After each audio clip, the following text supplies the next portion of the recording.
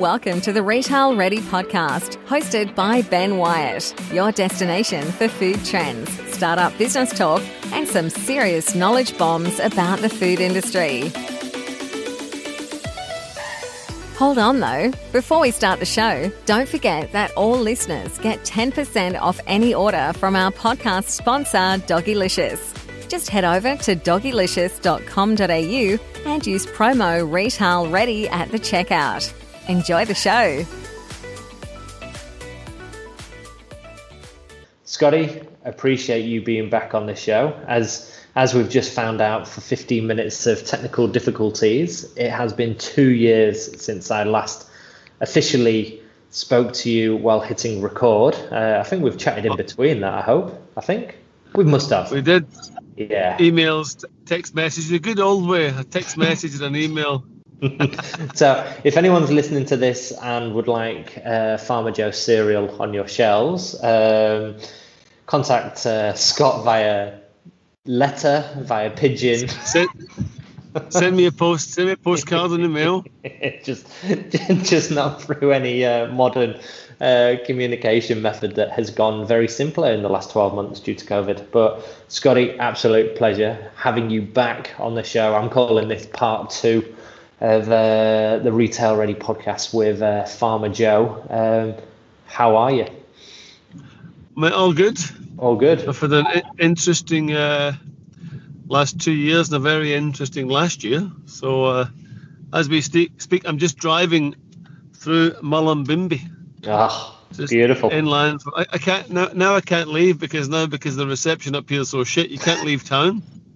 So I'm just going to drive in circles until I can leave, go back to Byram. And that's the truth.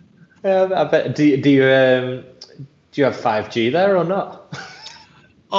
According to the protest, there is 5G, but it's not working on my phone. And is the factory all set up now? Because I think last time we spoke, you were setting up or you're building it. And give us an overview of what you've been doing over the last 2 years, because I'm intrigued more so. Well, the last 2 years, so going back to when we spoke, we've been up here for 4 years. Yeah. In our factory, but COVID. We moved our factory all back to Sydney and Melbourne. We outsourced. Did you really? Yeah, it was always on our mind to continually keep growing because manufacturing's it's not fun. If anyone who loves manufacturing, it's a different mindset to how I think, because you got to really love that sort of side of the detail. Anyway, COVID, we had a good business until one day COVID came and the government said everyone stay at home and we'll pay you money, and that's what they did. And in a handmade business where we rely on staff to hand make products, we were up shit creek. Yeah. So there was a level of support for staff, but no real level of support for a business because we weren't going backwards. We had growth. What we just didn't have was the hands to help make the product. So we very quickly started to outsource the business. So we sent a range of stuff down to Melbourne, like for the bag and box stuff that was getting made down there, and then all the handmade stuff went to 2 bakeries in Sydney. So a facility that uses the same kind of double rack ovens that we use to make handmade granola, and we outsourced. So COVID for us was a bit of a blessing because it helped us achieve something that we wanted to achieve, but we weren't quite sure how we were going to do it until it was forced upon us. Wow. And it's allowed us to grow. Yeah. So what are you going to do in the main factory now then in Mullumbimby? We've passed that on. So that factory is now making gin, whiskey and tequila. Is it really? And kombucha as well. So it basically became a little hub for many businesses. So there's somebody making ice cream, someone making protein balls. There's a still making alcohol. Yeah. And there's also another still making kombucha. That's fantastic. So literally, you put your business outside of your factory and then got businesses into your factory to do their thing. And then what we've got up here now is a small limited edition kitchen. So the fun stuff, because manufacturing is not fun. Innovation and sales and marketing, that's the fun stuff. 100%. So what we've done now is we've got a small kitchen up here where we do limited edition runs. So we've done some with some local brands. We're doing some with the Three Blue Ducks at the minute. anywhere where there's a nice collaboration where we can just it's not about cost, it's just about fun and innovation. So we've set up a little kitchen up here in Byron for that. And that's where we do all our product development. And then what we've got is partnerships with other manufacturers who can help us bring these products to life and scale them up. Yeah. Because as a small business, when you get big orders or you deal with some big people, you got to spend a lot of money on equipment. And that's just like a big black hole. Where do you stop with that stuff? You just keep pouring money in. So... And let the people who know what they're doing do what they do. Yeah. Well, yeah. Manufacturers manufacture. We've got a couple of really good partners who they're great. They're everything we're not. They're meticulous. They're fastidious. It's all about getting that thing right because it's a cost. It's a margin product for them. So they've got to make their margin. We've got to get our product. So it's the balance. It's not about being cheaper or better or smarter. I wouldn't say it saves us a whole lot more money, but what it saves us any capital expenditure on equipment. Yeah. Because 9 times out of 10, they've already got it. Yeah. And they've already used a lot of the ingredients we use, so it's became easy. And then we've launched a lot of products. Like we were able to launch a kid cereal in 6 weeks during COVID. Now that's fucking unheard of. Normally that sort of stuff's like 3 to 6 months. I would say like 6 months for a big company. Yeah, correct. And normally for us about 6 weeks, but we did it. And normally for us about kind of three months if we really push it. Yeah. We were able to pull it off and get it done in 6 weeks because there was demand for it. That's fantastic. Through Costco. And COVID has been good because you had to stop doing all the bullshit you were doing every day, like getting up and just going to places just for the sake of going there because you always went there because that's the habit. It's so Whereas true. It's so when you were told not to go there by the system, you're like, what? You mean I don't have to go? Correct. It's funny. It was like a role reversal. It's like everything you wished for was then thrust upon you when you mentally weren't ready for it. Sit in your arse at home and we'll pay you for it. Sorry? These are all the things you dreamed about when you had like a fucking job. I know. People I'm going complain. to homeschool my kids. I wonder how many parents are going, absolutely no fucking way. No. Whereas back when you had a job, it was the main topic point. I want to homeschool my children. No, you don't. Not anymore. It's so true. Teachers, easy life.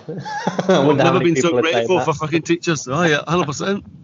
It's so. I just find it fascinating that the bullshit trips where you'd fly to Sydney or fly to Brisbane for a half an hour meeting to then fly back was considered the norm, and now it's why are you doing that? It's like I'll just do a FaceTime and get the same answer and the same response as you would in person.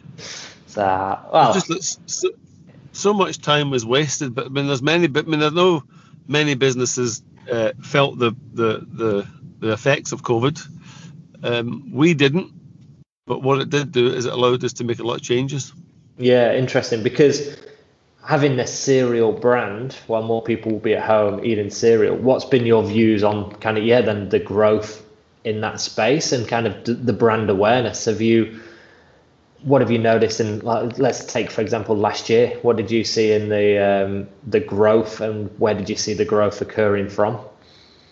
I mean, for us, it's that we had one crazy month. It might have been, say, March or April when it all kicked off. Mm. But I remember saying to the guys in the office, like, how much fucking muesli can someone eat? Honestly. Hey, have you been to my house? 12 months shelf life. So we had for us, our business growth is kind of around 30-40% per annum. Yeah. If we look at COVID, there was a crazy month, but I think the growth was still consistently the same because we had one crazy month, a couple of shit months, and then I wouldn't have said we sold any more than we normally anticipated. But what I would say is there's probably more people thinking more around the foods they're eating for the body, because this whole thing made them think about themselves, their immune system. And what feeds your immune system is what you put in your body.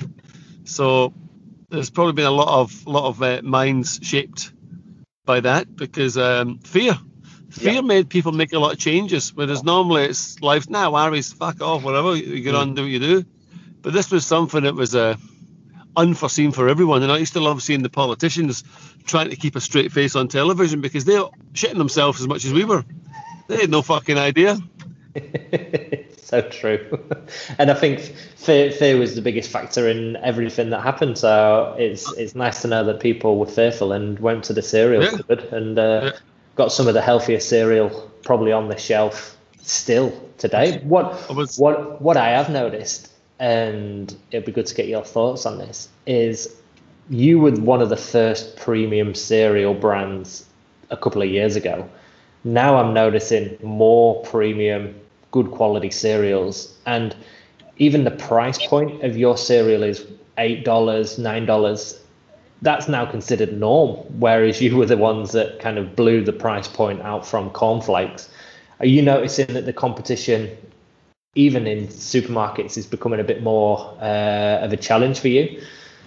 Not necessarily, because I still don't rate the quality of the products, and I think what we did, remember when we went to the buyers ages ago, we were saying it was going to be $15, it was going to be $10, but now they're labeling us best in category, which is where we are. So we sit at the kind of highest end of the market. But you gotta, I think any success that's picked up by a company that's not made by people who give a shit about what's going in the bag is going to be short-lived. And I've seen a lot of brands pop up at the $10 price point with a paleo granola, and it's just awful. It's like if you've ever eaten paleo granola and then you choose the other one, it's like, who made that? Honestly, who created that product? And what tasting panel says that was all right to go to the market? Now, that's not everyone. That's not everyone, but there is. I always think we're stronger together. So the more independence, and not the big guys, because the big guys just keep churning out stuff based on stats and data. We don't give a fuck about stats and data. We care about what we eat. That's it. Flavor, whole foods. Does it taste nice? Is it healthy? Then let's make it. Let's make it for people just like us. Whereas I appreciate some of the movements of the big guys in the marketplace to make those changes. It's a bit like the boutique beer market, where all the big guys are jumping on, like funking up the labels and but it's still mass-produced beer. So the savvy customer is very aware. So they look for labels, they look for ingredients, they look for relevance, they look for associations. And then they look for the experience of the product. So what I would say, the positive note, is the fact that we've been given the opportunity by the retailers to create change at the higher end of the market is a wonderful thing, because that will hopefully open up the door for other smaller independent brands to hopefully get a space on the shelf with the big guys where we can actually make a difference. I like because that's what I think. It's like, I think if you can, I know many people don't want to play with Coles and Woolies because they see them as the necessary evil, whatever. I don't share those beliefs. We've had a very good, honest relationship with those guys, as I have with all my independents, and your independent business is still bigger than your majors business. Interesting. And I'm glad, because yes, it was 2 years ago since we last spoke on this podcast, but I think if anyone's listening, you should go back to that episode, because Scott tells it how it is, and even today you still tell it how it is, and that's fascinating, because I've been there since day one, since you were in reception of the major supermarket, and it's interesting to see this progression, and it's great to hear that the independents, like, people always go, if you get into Coles, you've made it, but that's just telling one little piece of the puzzle, to be honest, one little piece of the story. Whereas you mentioned it before, the story, the origin, the quality ingredients that you use, you've not changed it because you've got into Coles. You've not changed anything about your brand. You've kept the same honesty, the same approach, and kind of went, well, it's my brand. This is how I do things. If you want to get on board, you can get on board and support me, kind of thing, which I found absolutely fantastic. That, you've not crumbled or you've not let go of any of your brand standards. No, absolutely not. But it's just, you don't have to change it. I mean, the reason why we got into those guys is because they believed in what we had, and they gave us a chance to do it for those purposes. I just think, yes, you can make a lot more money in that $5 price bracket, but you're not really selling. For us, you're just selling a commodity with a few utensils attached to it. You might call something honey, cashew, fucking almond, but I can guarantee you, if you're lucky to find a honey or a cashew and an almond in many of those products, you're a lucky bastard. It's like winning the lottery, because it's not really there. It's like 1.5% of that ingredient is all it has to be there. Now, I get that people say, yeah, but that's that market. But I would say it doesn't have to be that bad. When you're posting fucking profits of 500 million, 300 million, surely you can give that person 3% almonds or 5% cashews. It's not that hard. It's not all about driving and squeezing the most amount of fucking money. Yes, it is when that's all you're thinking about. Yeah, correct. But for us as a business, we make products and then we work out the value afterwards. We do it the opposite because it's never about. If we were doing that, we would be in the same bracket. Everyone else, making a lot more money. Yeah, you're just another cereal brand then. Yeah. Yeah, it's just not. I don't believe in that shit. It's like I just don't believe it. It's just like when people are saying the other one is like sourdough bread. But what is sourdough? What there needs to be is legislation around what sourdough actually means. Because it's just one word banded around. For some people, it might mean it's 24-hour leavened bread. For someone, it's mass-produced. Yes, it was a culture that was used there, and it's still sourdough, but the customer needs to know kind of the level. What sourdough actually is. It's a good call. And it's just because big companies, marketing people are great at jumping on this and saying, oh, we'll do our own marketing. And I get it, good on them, but I don't think they're giving the community or the people anything better than if they were eating fucking tip-top bread, because it's the same shit. You're not allowing the chemistry of the product to grow and develop, and that takes time, yes, and that costs money, but that's it. That's what people buy. The rise of the artisan bread mover is because of those things, and there's no reason why the big. I mean, I can see, like, I saw Woolies have got 2 ranges of like the sourdough breads in it, and I buy them. They're quite nice, and it's clearly labelled 48 hours leavened bread or fermented, and I think that's the sort of shit I want to see. And then there's other brands that just say, oh, we're sourdough, but it gives you nothing. Yeah, so that is an absolutely fantastic point. And it's again, everything always seems to go back to the education piece, but a lot of people are educated on bullshit information because it's 100%. We can get these idiots and we'll just plaster it all over claims, marketing, and stuff like that. So I completely agree with you. And then it has to be on the consumer to do their own research to then go, oh fuck, I've been conned all this time. It's and I get conned. I get conned every time I try a new product. Because I get excited about the packaging, but then I pick it up and I reread it. I'm like, fucking hell. All that shit. I would hate to know how much money I've wasted on whether it's supplements, whether it's on just products, thinking, this is healthy or this, until I've actually read and educated myself and gone, what a waste of my money. I literally just had expensive piss for half my life because of the amount of supplements I was taking. Yeah. Your body can't take it. Remember the protein. Is that what my question always is? What is protein? Because I think when I was a young dude, protein was protein, and that was it. That's all I knew. And I knew if you ate a banana, you get 8 essential amino acids. But what are they? What does that mean for me as a person? Correct. So I think nowadays there's many brands out there like telling the stories, but there's many big companies that just bullshit, and they're just. We're not a bullshit brand. We've kind of said that on our website. It's like, no bullshit. If we don't believe in it, we're not going to sell it. Yes, we could make money from it, but it's not really. I would rather go without and find something else to do than just bullshit my way around the retail space, because it's just. I was always me and Sally. We've been always against that from day one, cutting through the bullshit and all the crap. No, I love it, and I want to talk then about the new products that. I'm hoping my 2 jars that I ordered yesterday are making their little happy way to Melbourne. You've now gone into Farmer Joe spreads, which look incredible. And again, a point of difference. Like, I looked on the ingredient deck yesterday when I was on your website, and I was like, these are going to taste incredible, and they're not full of shit. Tell me what made you go firstly in the spreads, and how easy was it to create kind of that point of difference for, you're calling them granola butters or granola spreads. What was the go there? What was the inspiration? Well, we've seen the rise of the spread market. Now, we've always been big fans of Acai with the peanut butters and the mueslis. And we've always been thinking around things like drizzle, because we always wanted to make some of our muesli into like a drizzle. And we thought, you know what, if we go with the drizz, it's probably a bit too far. But people are buying spreads. They know what fucking spreads is. We're not reinventing the wheel. They've been done for years. We can just make them healthier. But I said, but we can't just go to the market and launch another peanut butter or another fucking cashew butter. We can't do that.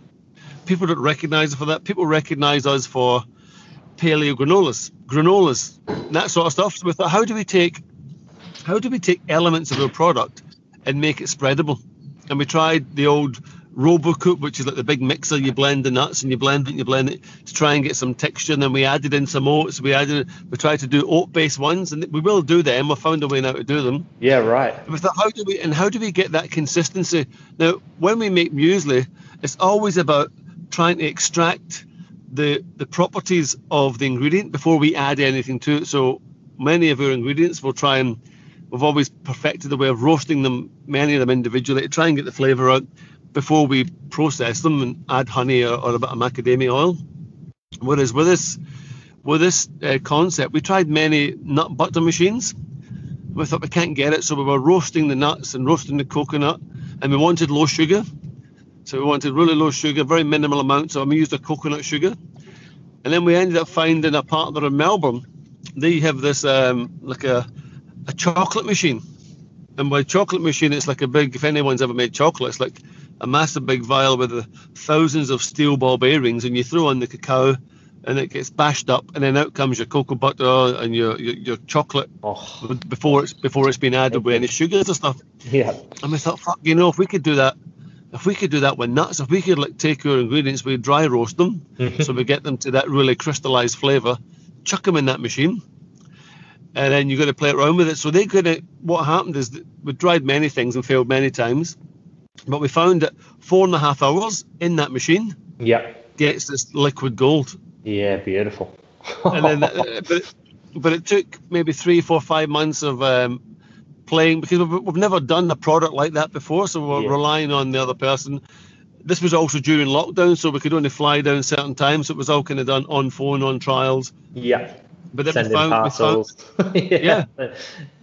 we would roast all the ingredients, send it down, ask them to process it, try something different, and then we got something that actually works. And then we thought, well, what we're going to call it? We thought we can't. So it's like a cashew coconut spread. Mm-hmm. We thought, you know what? People know us for paleo. That's one of our biggest sellers. So let's call it paleo granola butter, because we want to say things that breakfast became spreadable. That was the kind of whole tagline. Yep. It's like, if you're going to run out the door in the morning with a piece of toast, here you go, spread that on top of your toast. That's enough fat, carb in there to satisfy and sustain you for quite some time. I love it. Or you make it in your smoothie, you put it in your smoothie. Because we toyed around, did we just call it paleo butter? Or do we call it vegan butter because it's plant-based, it's vegan, it's low sugar, it's gluten-free? There's many things we thought, what do we call it? And then the consensus was, you know what? We sell thousands and thousands of bags of paleo granola. That's what people know us for, and that's what people can add this to. So with that range, we'll call that paleo granola, and then we'll launch other ones, and we'll call them granola spreads, and they'll be oat-based products. So they'll be a bit chunky, a bit crunchy. So they'll come out after these two, and so that took a lot of time. So we thought, this is a product that you can have for breakfast. You can spoon it from the jar, just eat it. You can satay with it. I cook with it. So if I'm like frying chicken in spice and garlic, I then sprinkle it over the top of it. Or if I get the kids' fruit, I sprinkle it with it and I freeze it, so the kids can just eat it like a little toffee. Good idea, mate. When the kids eat it, it looks incredible. It looks like whoever did your photography to sell it looks incredible, and I can't wait for it to arrive, because cereal and spreads I could happily live off that, and these look like a little game changer in the spread world. So well done. Happily ever after. And we've had a lot of interest in it, so we are going to get it into a few places. But we didn't want, also, it does separate like all nut butters. It separates, so you just got to give it a little mix. Many of the big brands put in some emulsifiers or whatever to not separate it, but we thought, you know what, it's natural, just mix it up and then and spread it, spoon it, cover your partner in it, do what you like with it. Mate, absolutely love it. Do you think you will just sit on these spreads now for a little while, get them out into the market, build the cereal up, or are you now got the excitement to then go, where else can we play in? Like, what's the future for? Well, absolutely. Let's say in 2 years' time, when hopefully you get a bit more tech savvy, and we can not Skype and actually use a platform that is usable. In 2 years' time, where do you want to see Farmer Joe being? Well, like I said, we don't stand still, because we've got so many. We're going to launch RTD breakfast drinks, so we've got a version of that Sanitarium Up and Go, but a healthy version. So we've got them coming out. We've got breakfast biscuits, but the healthy version of the Belvita breakfast biscuit using your nut butters in the middle of the biscuit. We've got them coming out.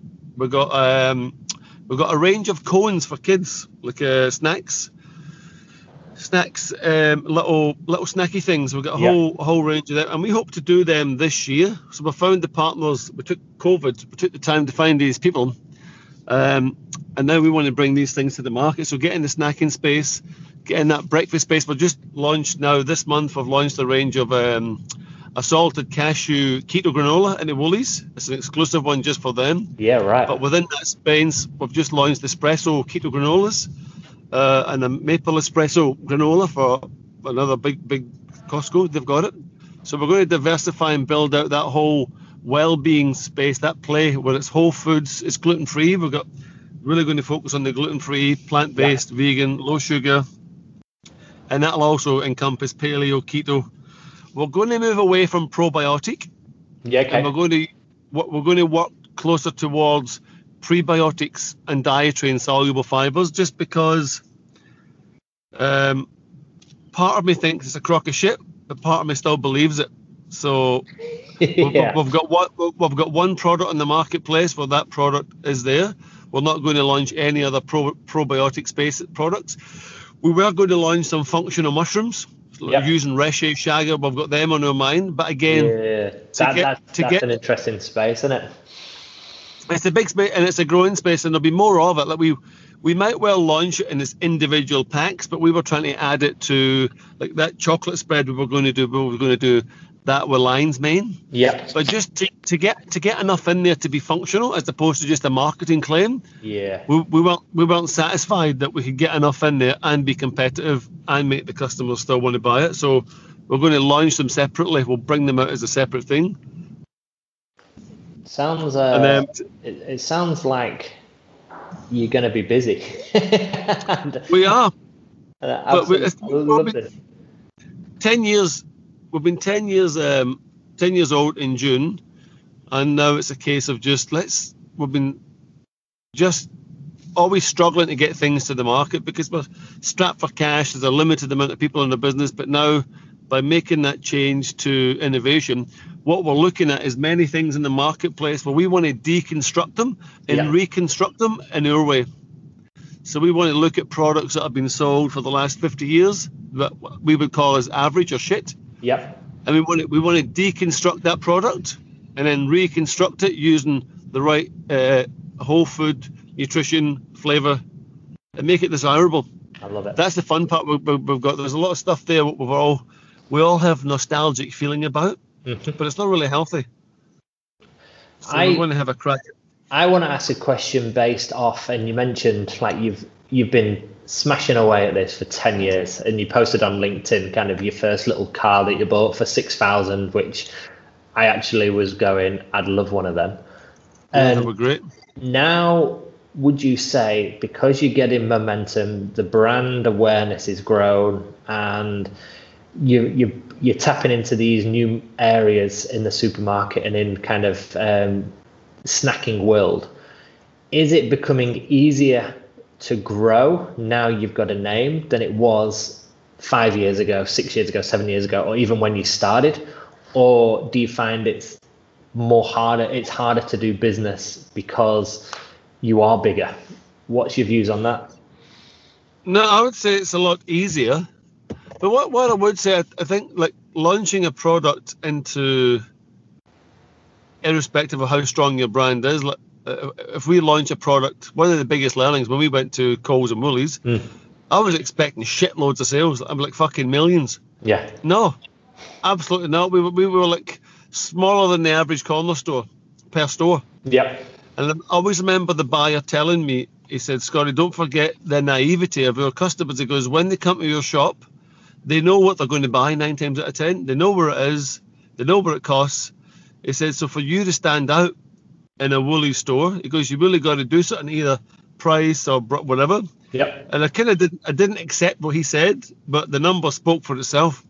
Whereas that when you get to, say, an independent store, let's say a Harvest Farm range of stores, whatever, customers are more your grazing customer. They're very open and receptive to new things. But it's a very different shopping. Okay. It's a very shopping experience. Or you go to like some of the big IGAs, like the super IGAs, the really well designed ones. Yep. If you go there yourself and you observe yourself, see people graze. It's an experience. Yeah. People enjoy going there for the newness. Correct. Yeah. So now we've been in, let's say, Woolies and Coles for like maybe 2 and a bit years, whatever. So we're now seeing one of our paleo products. It's the best seller in that space in the cereal aisle. And one of the things that the buyers were saying was, because that product, it goes, our data states that no one interacts with any other brands when they come and buy that product. That's your thing.